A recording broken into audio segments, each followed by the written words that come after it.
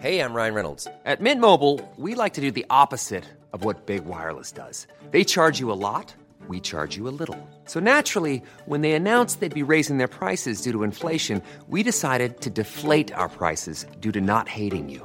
That's right. We're cutting the price of Mint Unlimited from $30 a month to just $15 a month. Give it a try at mintmobile.com/switch. $45 up front for 3 months plus taxes and fees. Promo rate for new customers for limited time. Unlimited more than 40 gigabytes per month. Slows full terms at mintmobile.com.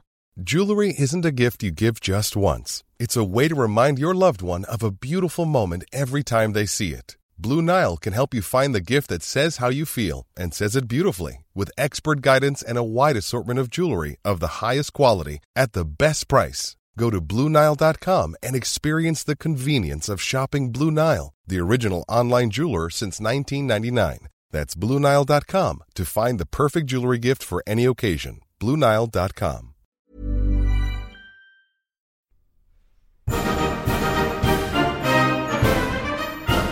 Many years ago, Riley Knight completed a degree in history. This proved to be a bad move, as it was absolutely useless for him. Until now, here's some half-assed history.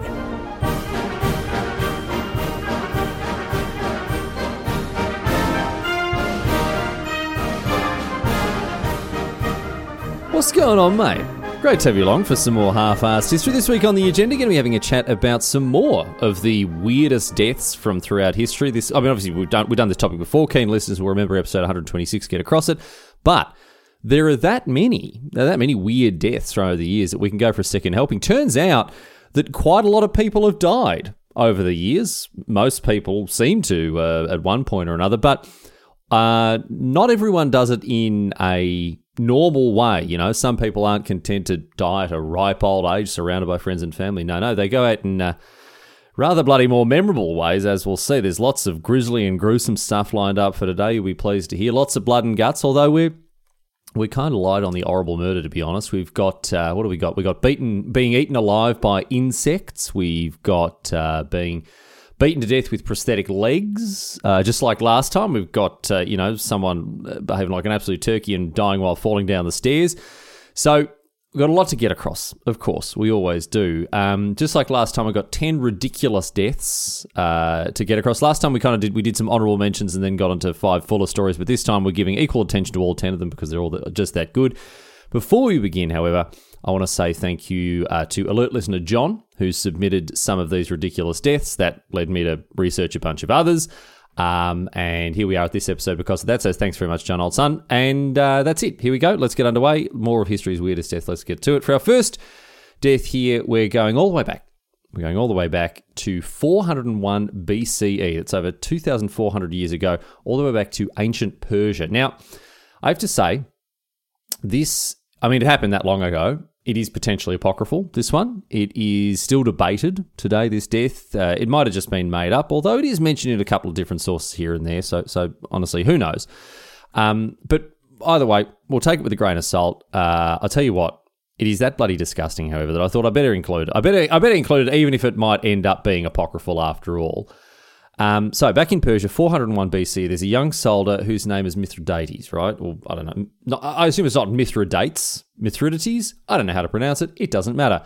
And this young soldier, he ran afoul of Artaxerxes, right? Artaxerxes II, who's the Persian king at the time. Now, Mithridates, he'd been bragging about how he'd killed Artaxerxes' younger brother, Cyrus the Younger, right? Now, you might not be surprised to find out that Artaxerxes was pretty bloody pissed off that Mithridates had killed his brother. I mean, how dare you? It's not an unusual emotion to have after someone kills your brother. I mean, anger and resentment, scorn, all the rest of it. That's not surprising. But it wasn't out of a deep and abiding fraternal connection between the two or anything else like that Artaxerxes was pissed off. No. Cyrus was a claimant to the Persian throne, and he was plotting to attack his brother for it. So Artaxerxes did want Cyrus dead. He was actually pleased he was dead, but it's that he wanted to be the one to kill him. So when young Mithridates is going about like the cock of the walk saying how he's the one that scragged this pretender, Artaxerxes isn't having it. He's actually taking it as an insult to his honor because he wanted to be the one to kill his own brother. So what does he do? He takes this young soldier Mithridates and he condemns him to death, right? Just like that, sentencing him to the boats. Now, you sort of hear this as a death sentence, the boats. Okay, well, how bad could it be? You know, a little boating trip, maybe get marooned on a desert island, you eat coconuts and have a great time for the rest of your life. No, not quite. Here's what being sentenced to the boats meant, right, according to a historian named Plutarch. Again, keep in mind, this might not have actually happened, but if it did, bloody hell, it is very disgusting. Have a listen to this is what Plutarch wrote about this alleged occurrence. Here we go. The king decreed that Mithridates should be put to death in boats, which execution is after the following manner. Taking two boats framed exactly to fit and answer each other, they lay down in one of them the malefactor that suffers upon his back. So they've got two boats, they, you know, sort of like a clam, right? You put the bloke inside one of the boats, you put the other boat on top of it. Then, covering the first boat with the other, and so setting them together that the head, hands, and feet of him are left outside, and the rest of his body lies shut up within, they offer him food, and if he refuses to eat it, they force him to do it by pricking his eyes. So he's locked up in the boats with his hands, feet, and head sticking out from outside where the boats are, and then they give him food, and if he doesn't eat it, they're going to, stick bloody pins or something into his eyes until he actually eats, right? So he's eating stuff. So far, thinking, okay, well, you're just trapped in some boats you're eating, so not too bad yet. Wait for it, because here it comes.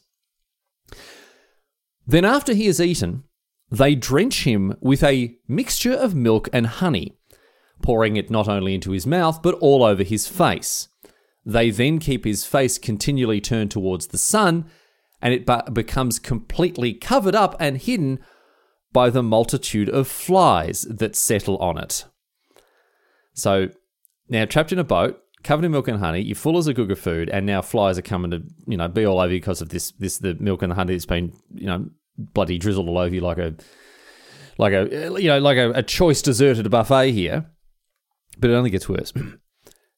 And, as within the boats, he does what those that eat and drink must needs do. Creeping things and vermin spring out of the corruption and rottenness of the excrement, and these entering into the bowels of him, his body is consumed. So that's why they made him eat and drink before he got in the boat, so he'd, get on with his business inside there, and then all the... well, you know what's going on. When the man is manifestly dead, the uppermost boat being taken off, they find his flesh devoured, and swarms of such noisome creatures preying upon and, as it were, growing to his inwards. In this way, Mithridates, after suffering for 17 days, at last expired. So Mithridates was trapped between two boats, covered in milk and honey. Flies came and bloody, had their way with him, especially after he was bloody crapping his dacks everywhere. And he lasted 2.5 weeks before finally dying in this. Imagine this as a form of torturous execution. And he's there for 2.5 weeks being eaten alive by flies in his own bloody filth. Not a very nice way to go.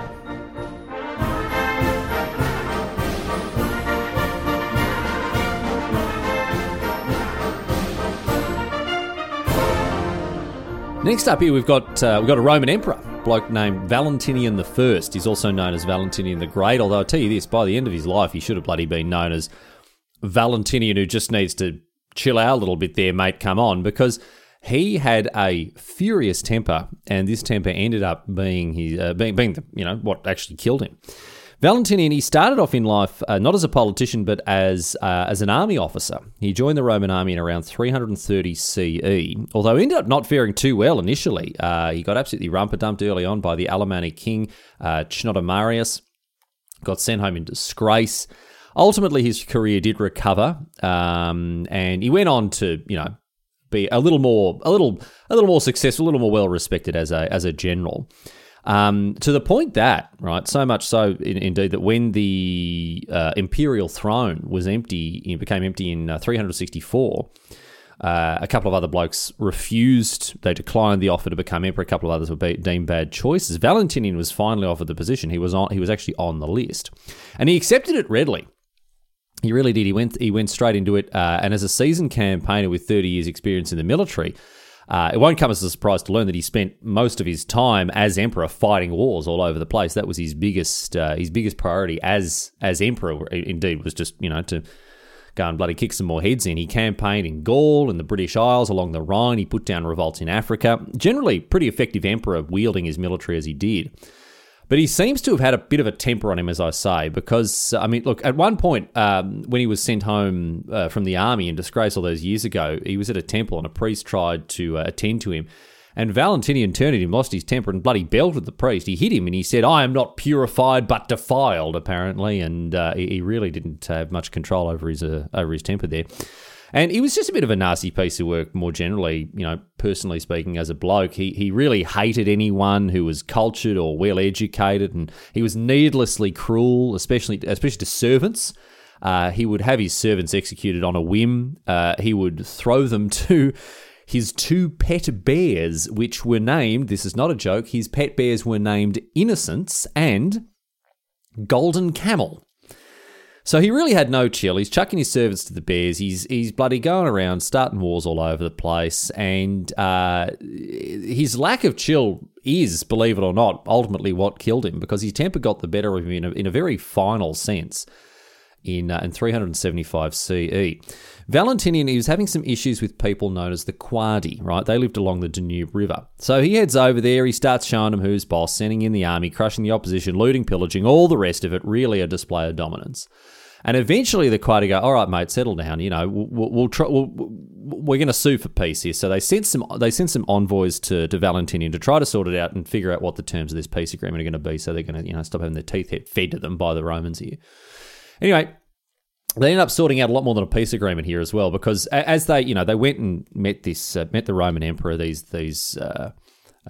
envoys, and they had a chat and they sort of accepted the peace terms that Valentinian put in front of them. But after they'd signed this peace deal, they actually decided they were going to speak their minds, these envoys. They were going to have a crack at him, which doesn't seem to be a very wise thing to do, having a go at this bloke who's famous for his temper, in charge of, a military superpower at this point. But still, that's what they did. They told Valentinian exactly what they thought of the whole situation, how unfair it was, chucked in a couple of choice words about him as well. And as you can imagine, Valentinian didn't like this, not one bit, not at all. He flew right off the handle. He lost his infamous temper. He starts bellowing at him. He's absolutely furious, tongue lashing he's giving him. Bloody hell, he's absolutely giving him what for, right? He got so angry with these envoys that as he's bloody screaming and yelling at him, he ended up having a stroke. And while he was standing there yelling, he lost his temper. At that point, he's going that mental that he had a stroke and it killed him. This bloke got that worked up while he was yelling and screaming at these envoys that he keeled over and died. Imagine that. But, for Valentinian fans out there, at least you can take a little bit of solace from the fact that he did die doing what he loved.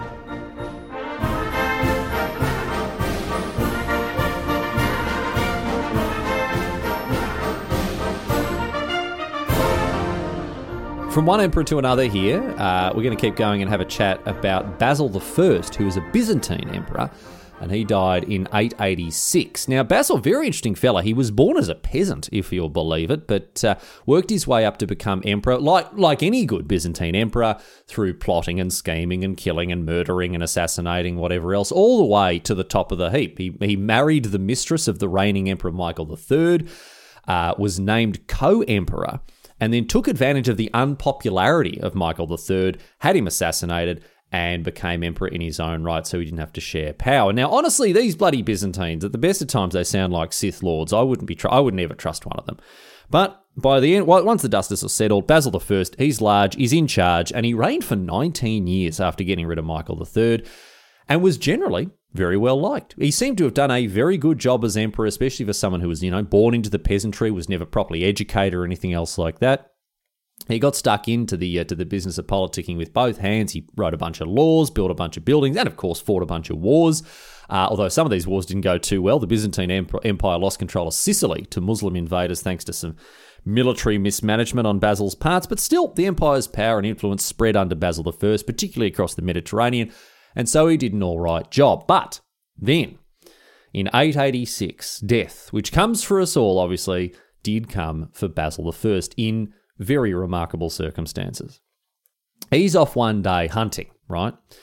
And he spotted a deer, right? So as you go give chase to the deer, you're going to try to bring it home for your supper. Beautiful, very good, right? But as he's off hunting this deer, its antlers somehow get tangled in his belt. Now, I don't know how this happened. They're very light on the sources to... I don't know. I mean, I'm not an expert on, hunting in the early medieval era, but at some point, somehow, right, this emperor's got his belt tangled up in the deer's antlers. And the deer obviously then tried to flee at top speed and did so, dragging the Byzantine emperor, who was still tangled up in the antlers, along with it for 25 kilometres through the forest. Now, you won't be surprised to learn that, old mate Basil, he's not in very good nick after this, after being dragged 25 clicks through the woodland. And due to all of his injuries and just how, badly beaten up he was, he died of a fever shortly after he was rescued. But it gets a little better because before he died, one of the last things that he did was put to death the bloke who had rescued him from the deer. One of his attendants had come up to him, once this deer was tired out or whatever, maybe just dropped over dead after dragging an emperor 25 kilometres, I don't know. Anyway, eventually one of his hunting attendants came up, found him, and got out a knife and cut him loose from this deer, cut his belt. And Basil decided, as you would, right? Takes one to know one. Basil decided that this bloke was in on a murder plot that had failed. I don't know if the International Guild of Assassins is hiring deer operatives to tangle, emperors up in their belts and drag them through the forest, but Basil was sure that this had been the result of a murder plot against him, and so he executed the bloke who had found him and cut him loose from the deer, just for good measure. Just one more execution on the way out before he himself also finally died.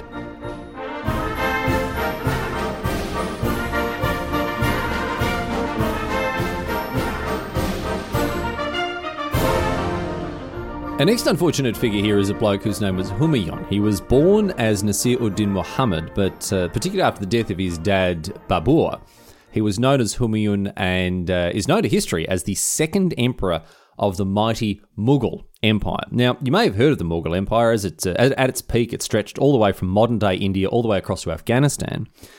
But at this stage in history, it's a little smaller, very early days here. Humayun inherited a realm from his old man, Babur, the first Mughal emperor. He inherited a realm that was unstable. It was fractured. It was splintered. It was not yet under firm imperial control here. And so Humayun spent the first 10 years of his reign essentially trying to unify and consolidate this young empire, traveling from one end of it all the way across to the other to put down revolts, negotiate with nobles, do whatever he could to try to keep the peace and make sure that his reign was a secure one. But it just wasn't, because it all became too much for him to there were too many plates for him to keep spinning. And he ended up being overthrown by a general whose name was Sher Shah. Now, this bloke, very interesting fellow, might be worth an episode one day in his own right. Brilliant strategist, reformed the Mughal Empire. He introduced the rupee as its currency. And in just 5 years of being in charge of the empire, he did a lot of what Humayun couldn't in terms of consolidating power. Anyway, once Sher Shah seized power, Humayun was sent into exile. But he didn't give up hope of reclaiming his lost realm.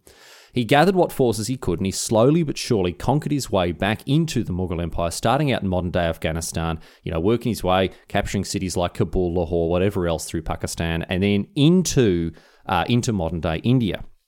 And Sher Shah, right, he didn't stick around for a long time, as I say, just 5 years. He died in 1545, and this certainly helped Humayun in his campaign to become emperor again. As I say, captured Afghanistan, captured Pakistan, worked his way across into India, and then at last, right, by 1555, Humayun finally regained control, of the Mughal Empire. Sher Shah's heirs, they were all too busy fighting each other to stand up to Humayun. And finally, when the returning emperor captured the city of Delhi in 1555, he finalised his reclamation of the empire. But, as you might have guessed, it wasn't to last, was it? Because around 6 months after this victory, 6 months after taking his throne back, he was dead. And how? Because he fell down some stairs. Check this out, right? Humayun, devoted Muslim. And as such, he prayed 5 times a day, as Muslims do. And he was that, bloody religious. He was that devoted to his faith that whenever the call to prayer came, the adhan, right, whenever it was called, He would drop whatever he was doing and he would pray wherever he was, whatever he was doing, whenever the time came, he'd drop everything and start praying. And unfortunately for him, one day, the Adan, comes over when he was walking down a flight of stairs from a library carrying an armful of books. So he hears the muezzin, bloody yelling out, time to pray, you blokes, let's go. He immediately drops his books, immediately goes to kneel down on the stairs. And I don't know if you've ever tried to kneel down on stairs. It's not a very easy thing to do. And it was made even harder by the fact that as he knelt, his foot got caught in his robes and he lost his balance. He toppled over, fell down the stairs, cracked his head open on one of them, and that was that for him. He never recovered. He was taken away for rest and treatment, seen to by doctors, but he died 3 days after this accident. He never recovered, and after a lifetime fighting for this throne, once he finally had it secured, he died after falling down some stairs. Poor bugger. Although his son, right, Akbar the Great, went on to become the emperor and went on to entrench the power of the Mughal Empire as a secular, culturally integrated and rather liberal realm here that really did stick around for a long, long time across several centuries. So after, spending his entire life fighting to secure the empire, Humayun's death wasn't in vain for the empire that he fought so hard for, because it really did rise to prominence thanks to the early accession of his son.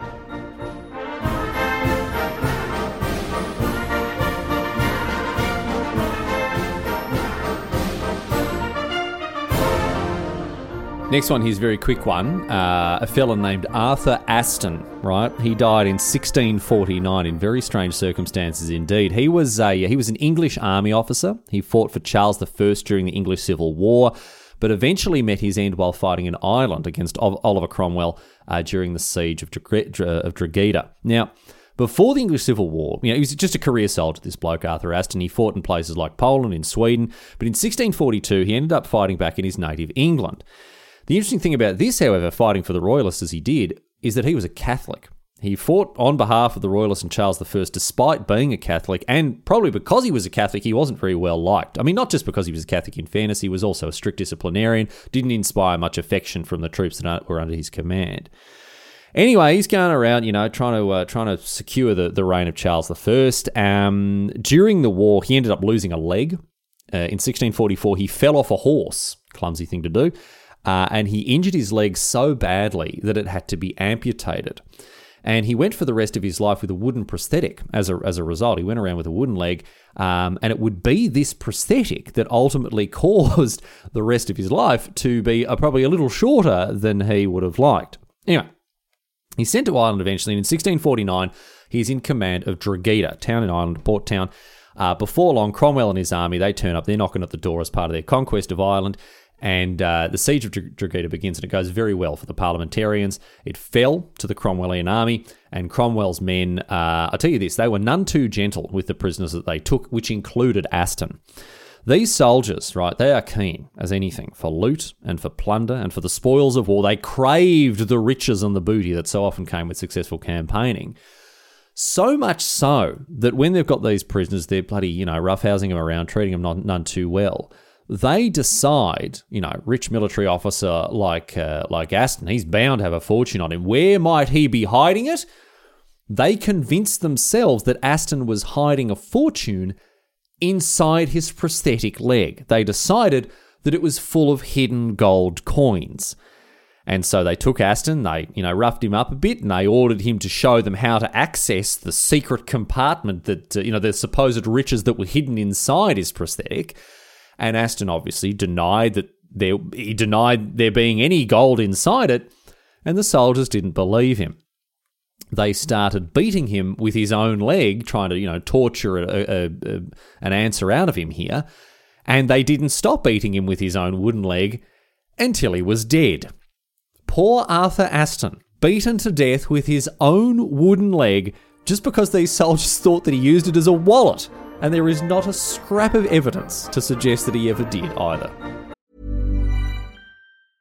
Mom deserves the best, and there's no better place to shop for Mother's Day than Whole Foods Market. They're your destination for unbeatable savings, from premium gifts to show-stopping flowers and irresistible desserts. Start by saving 33% with Prime on all body care and candles. Then get a 15-stem bunch of tulips for just $9.99 each with Prime. Round out Mom's menu with festive rosé, irresistible berry chantilly cake, and more special treats. Come celebrate Mother's Day at Whole Foods Market. Jewelry isn't a gift you give just once. It's a way to remind your loved one of a beautiful moment every time they see it. Blue Nile can help you find the gift that says how you feel and says it beautifully, with expert guidance and a wide assortment of jewelry of the highest quality at the best price. Go to BlueNile.com and experience the convenience of shopping Blue Nile, the original online jeweler since 1999. That's BlueNile.com to find the perfect jewelry gift for any occasion. BlueNile.com.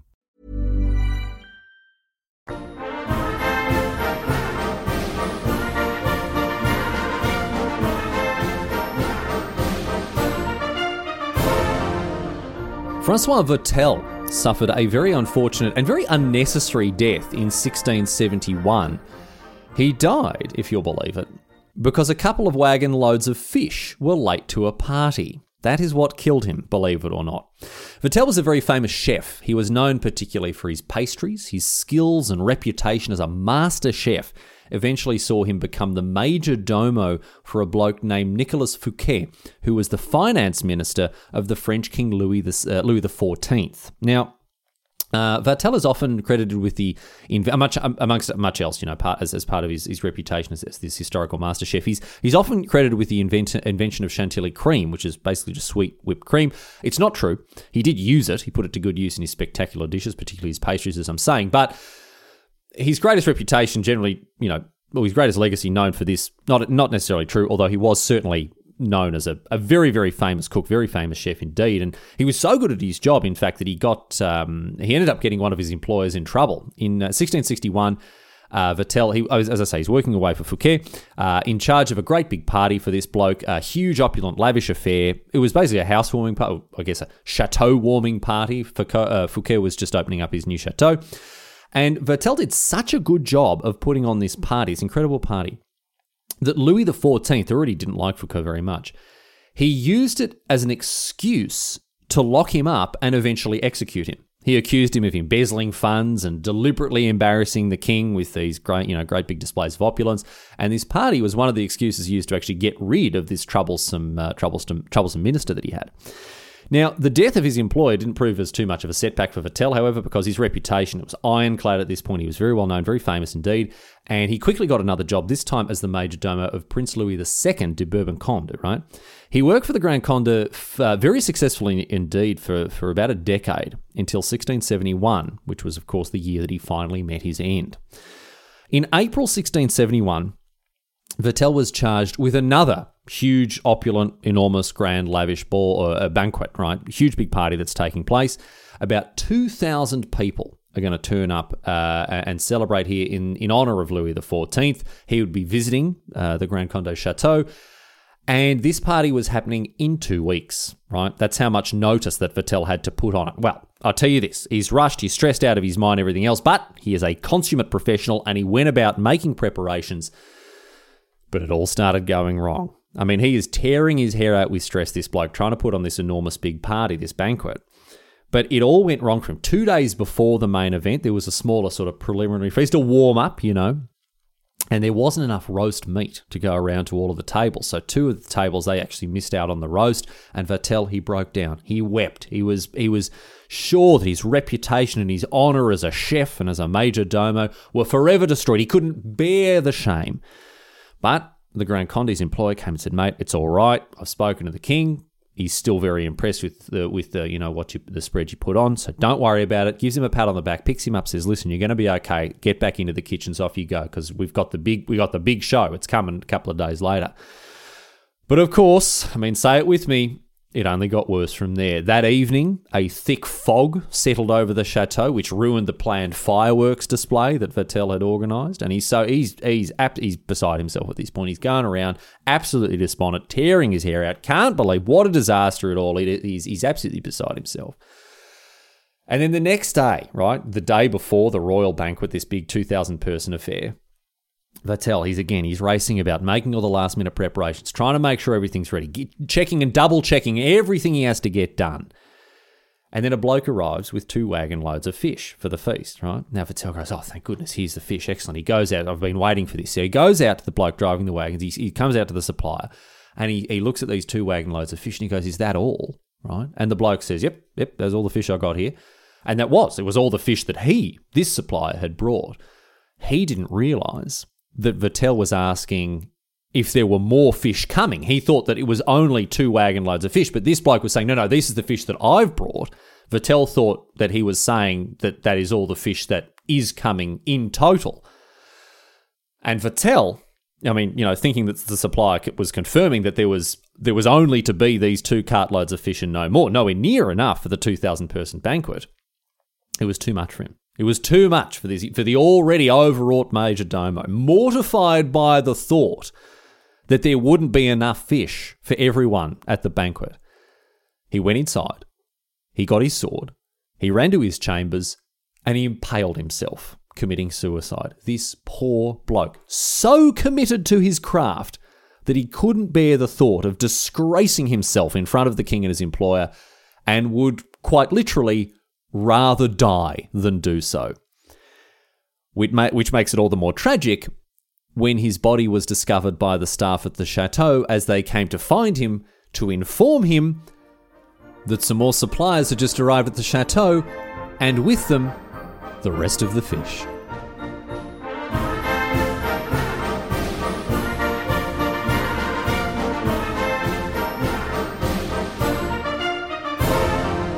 You might have heard of Molière, the famous French actor, born as Jean-Baptiste Poquelin. Today, he is regarded as one of the finest French playwrights from history, particularly famous for his comedies.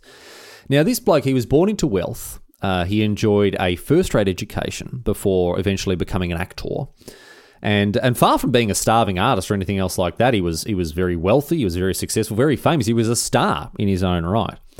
And while during his acting career, while he was acting, he also started to write plays himself. And I'll tell you what, they did very well. They captured the attention of people like Louis XIV himself, the very same French king that Vatel had been so worried about disappointing with the lack of fish.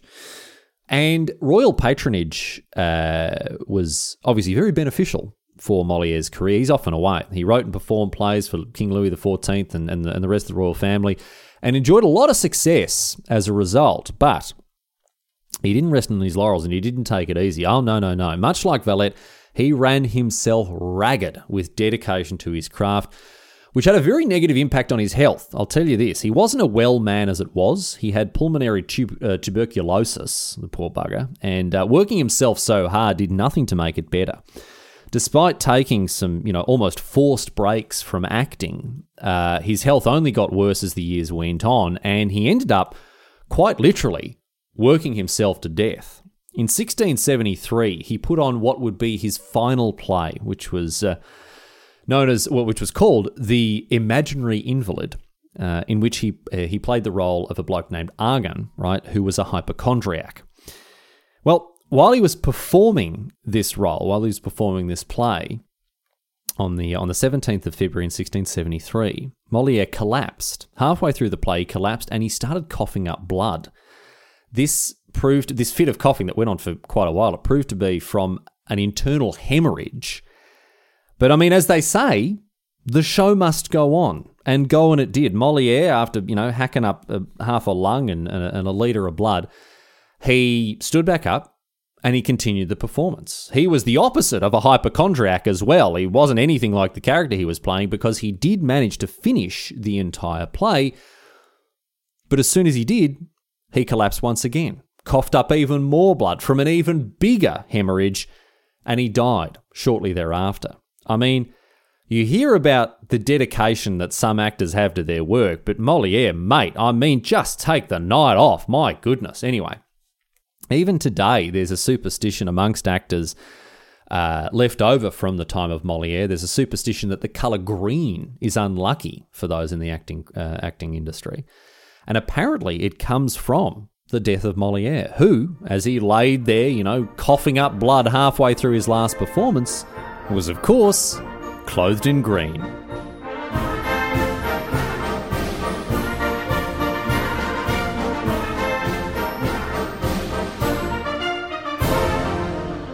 Another quick one here, a king who quite literally ate himself to death. Adolf Fredrik, the King of Sweden. He was the King of Sweden between 1751 and 1771. And he seems to have been, as far as kings go, he was an all right one, I suppose. He was a fair bit absolutist than many other monarchs of the time. And during his reign, Sweden enjoyed internal peace and several important, very progressive reforms. For instance, the Freedom of the Press Act, well ahead of its time in allowing, a lot of freedom to the press, just what it says on the tin, but very unusual for the time that it came in, in the mid to late 18th century there. Although I have to say, Frederick himself, he wasn't much more than a figurehead, really. He was a constitutional monarch, and he was a bit weak-willed. Any attempts he made to regain any kind of absolutist power, they were rebuffed by the Swedish estates, the people who really ran the country. But by all accounts, Adolf Fredrik, he was a nice bloke, family man, kind to his staff and his servants, and enjoyed, of all things, he enjoyed his little hobby, making snuff boxes. But I tell you this, the other thing he bloody loved, when he wasn't making his snuff boxes, the other thing he loved was food. And it proved to be the end of him. He liked his food a little too much, it turned out. On the 12th of February in 1771, it was Shrove Tuesday, as it's known. It's a celebration, a festival, the last chance for Christians, right, to stuff their faces before fasting for Lent. Another religious festival that they undergo there. Supposed to give up, food, luxuries, whatever else. So Adolf Fredrik, right, on Shrove Tuesday, heading into Lent, he used this as an excuse, as so many people did back then, have a great big feast. Absolute huge blowout, a feast that was quite literally fit for a king. He's getting on the lobster, he's getting on the caviar, sucking back the champagne, he's chucking food down his throat like he's bloody Terah, mate, episode 65, get across it. And then, once all the main courses are done, once all the lobster and caviar and everything else has been taken away, out come the desserts, mate. It's his favourite as well, semla, a Swedish dessert known as semla. Little sweet rolls served to Adolf Fredrik. Hot milk, cinnamon, raisins, absolutely delicious. He can't get enough of them. And when I say that, he really did go to town on them. He went a bit mental. He had 14 servings of the dessert. 14 servings of semla, if you'll believe it. And surprisingly, immediately began to experience a bit of digestive distress. This bloke literally ate himself to death. After eating such an enormous meal, right, he died the very same day. And in doing so, really did prove that you can have too much of a good thing. But there is a silver lining. At least he didn't have to give up anything for Lent.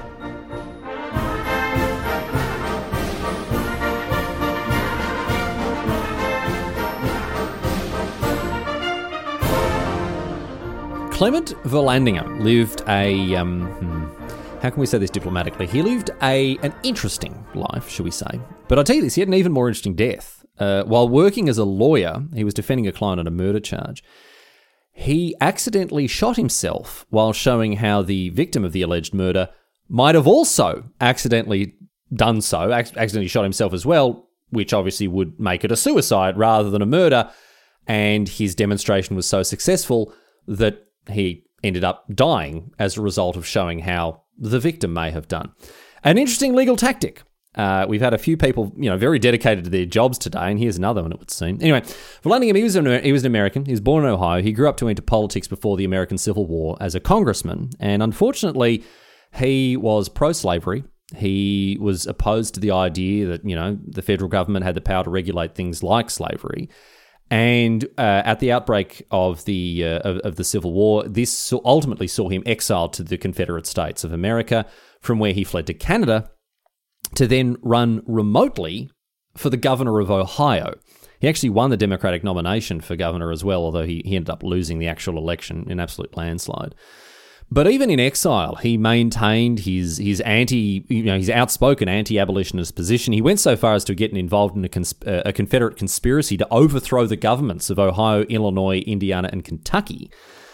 So I guess in short, you could say he was just a real nasty piece of work. He really was. And even after the war ended, he opposed any semblance of equality for African Americans. Anyway, he ended up in Ohio years later, where he worked as a lawyer, as I said. And it was while he was working as a lawyer that he died. He was defending a client accused of murder, a bloke named Thomas McGann. And McGann was supposed to have shot another fella named Tom Myers, shot him in the guts during a barroom brawl. Now, while meeting with other defense lawyers, right, Vallandigham, he suggested that maybe Myers might have actually shot himself instead. While he was fumbling for his pistol, he might have shot himself in the guts. It wasn't McGann who shot him, it was actually himself. And he wanted to demonstrate how this might have happened. So Vallandigham, he picked up a pistol, which he didn't think was loaded. I'll let you guess whether it was or wasn't. He put it in his pocket, and then he began to reenact what might have happened during the brawl. So while attempting to draw the pistol, he got it caught on his clothing, just as Myers could have, and then shot himself in the stomach with it. Again, just as Myers could have. I mean, obviously, as I say, he didn't think the pistol was loaded. Turns out it was, and he was rewarded for this demonstration with incontrovertible proof that their line of defense was feasible. It was provably, a possibility. You could indeed shoot yourself to death while fumbling to draw a pistol. Exhibit A, I will refer you to my dead colleague. Vallandigham, he was seen to by doctors. It was no good. He died of his wounds the next day. But, no sense wasting his little experiment. I guess the other lawyers were able to go to the courtroom and they said, look, we actually tested this ourselves. And it turns out McGann was duly acquitted of the murder charge. The defence had, after all, proven that Myers could have shot himself in the way that they described, and they backed it up with pretty undeniable evidence.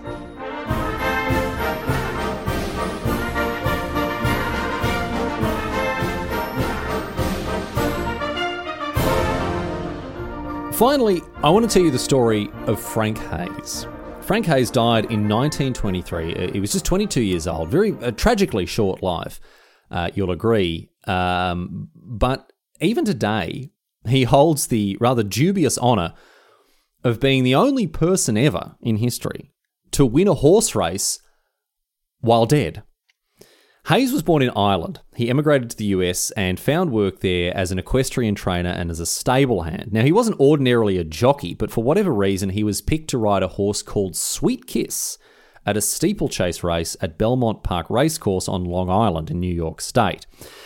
And I'll tell you this, at this race, he did a bloody good job of it too. Sweet Kiss cruised into first, described by the papers that reported on the event as being cleverly handled by Hayes.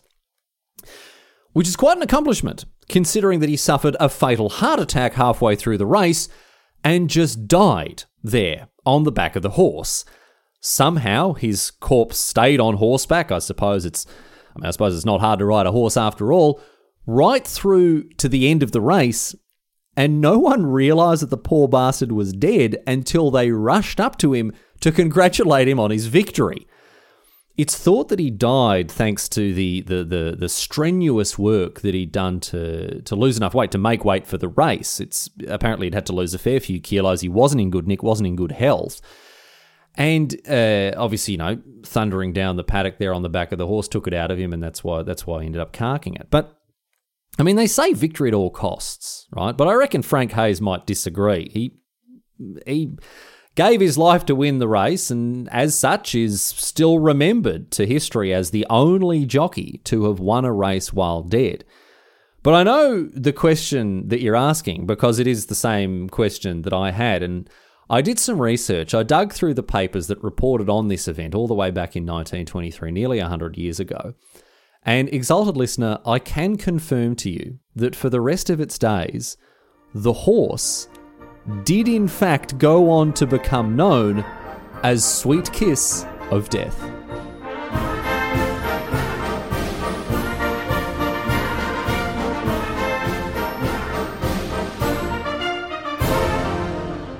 But that's it. That's all she wrote today, sports fans. Those are 10 more of history's weirdest deaths. And I tell you what, if you're expecting a part 3, You don't have to hold your breath. It's going to come your way before very much longer, I would have thought, because there are plenty of other weird and incredible ways that people have died over the years.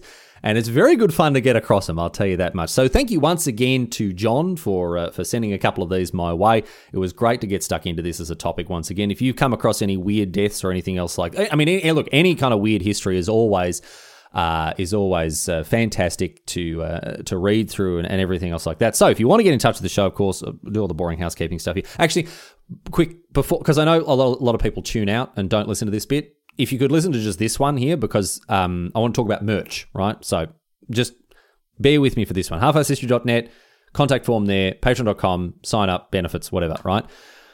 Merch is just around the corner. New merch launching November, okay?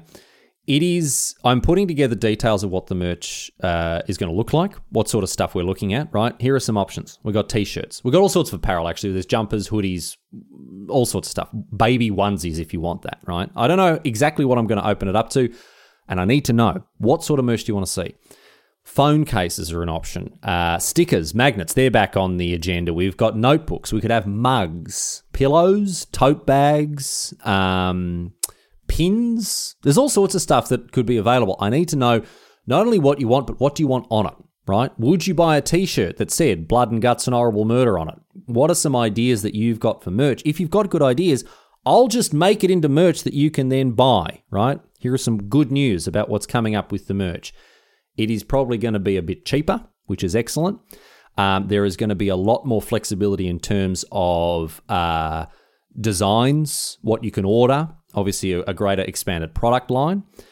And I'm hoping as well there's going to be a lot less hassle. This is just an upside for me personally, not so much for you. Going to be a lot less hassle when it comes to organizations, shipping, all that sort of stuff, which means probably you'll get your stuff faster rather than me forgetting to send it to you and you get it a couple of weeks later than you were hoping to. So please let me know.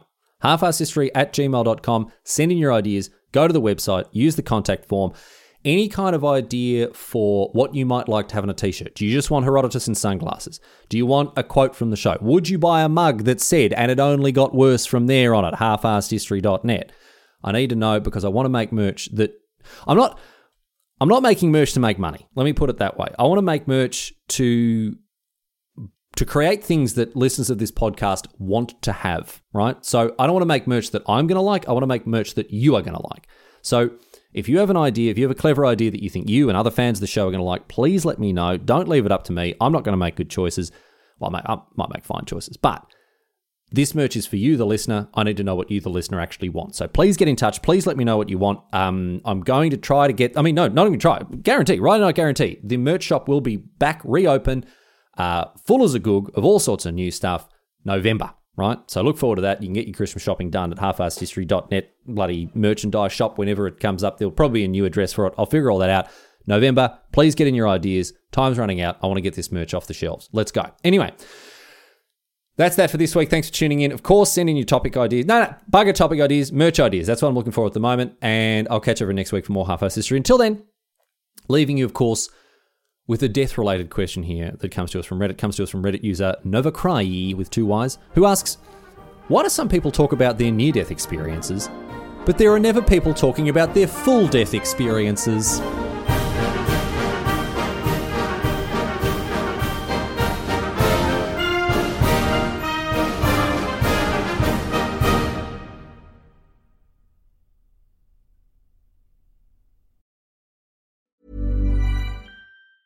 Mom deserves the best, and there's no better place to shop for Mother's Day than Whole Foods Market. They're your destination for unbeatable savings, from premium gifts to show-stopping flowers and irresistible desserts. Start by saving 33% with Prime on all body care and candles. Then get a 15-stem bunch of tulips for just $9.99 each with Prime. Round out Mom's menu with festive rosé, irresistible berry chantilly cake, and more special treats. Come celebrate Mother's Day at Whole Foods Market.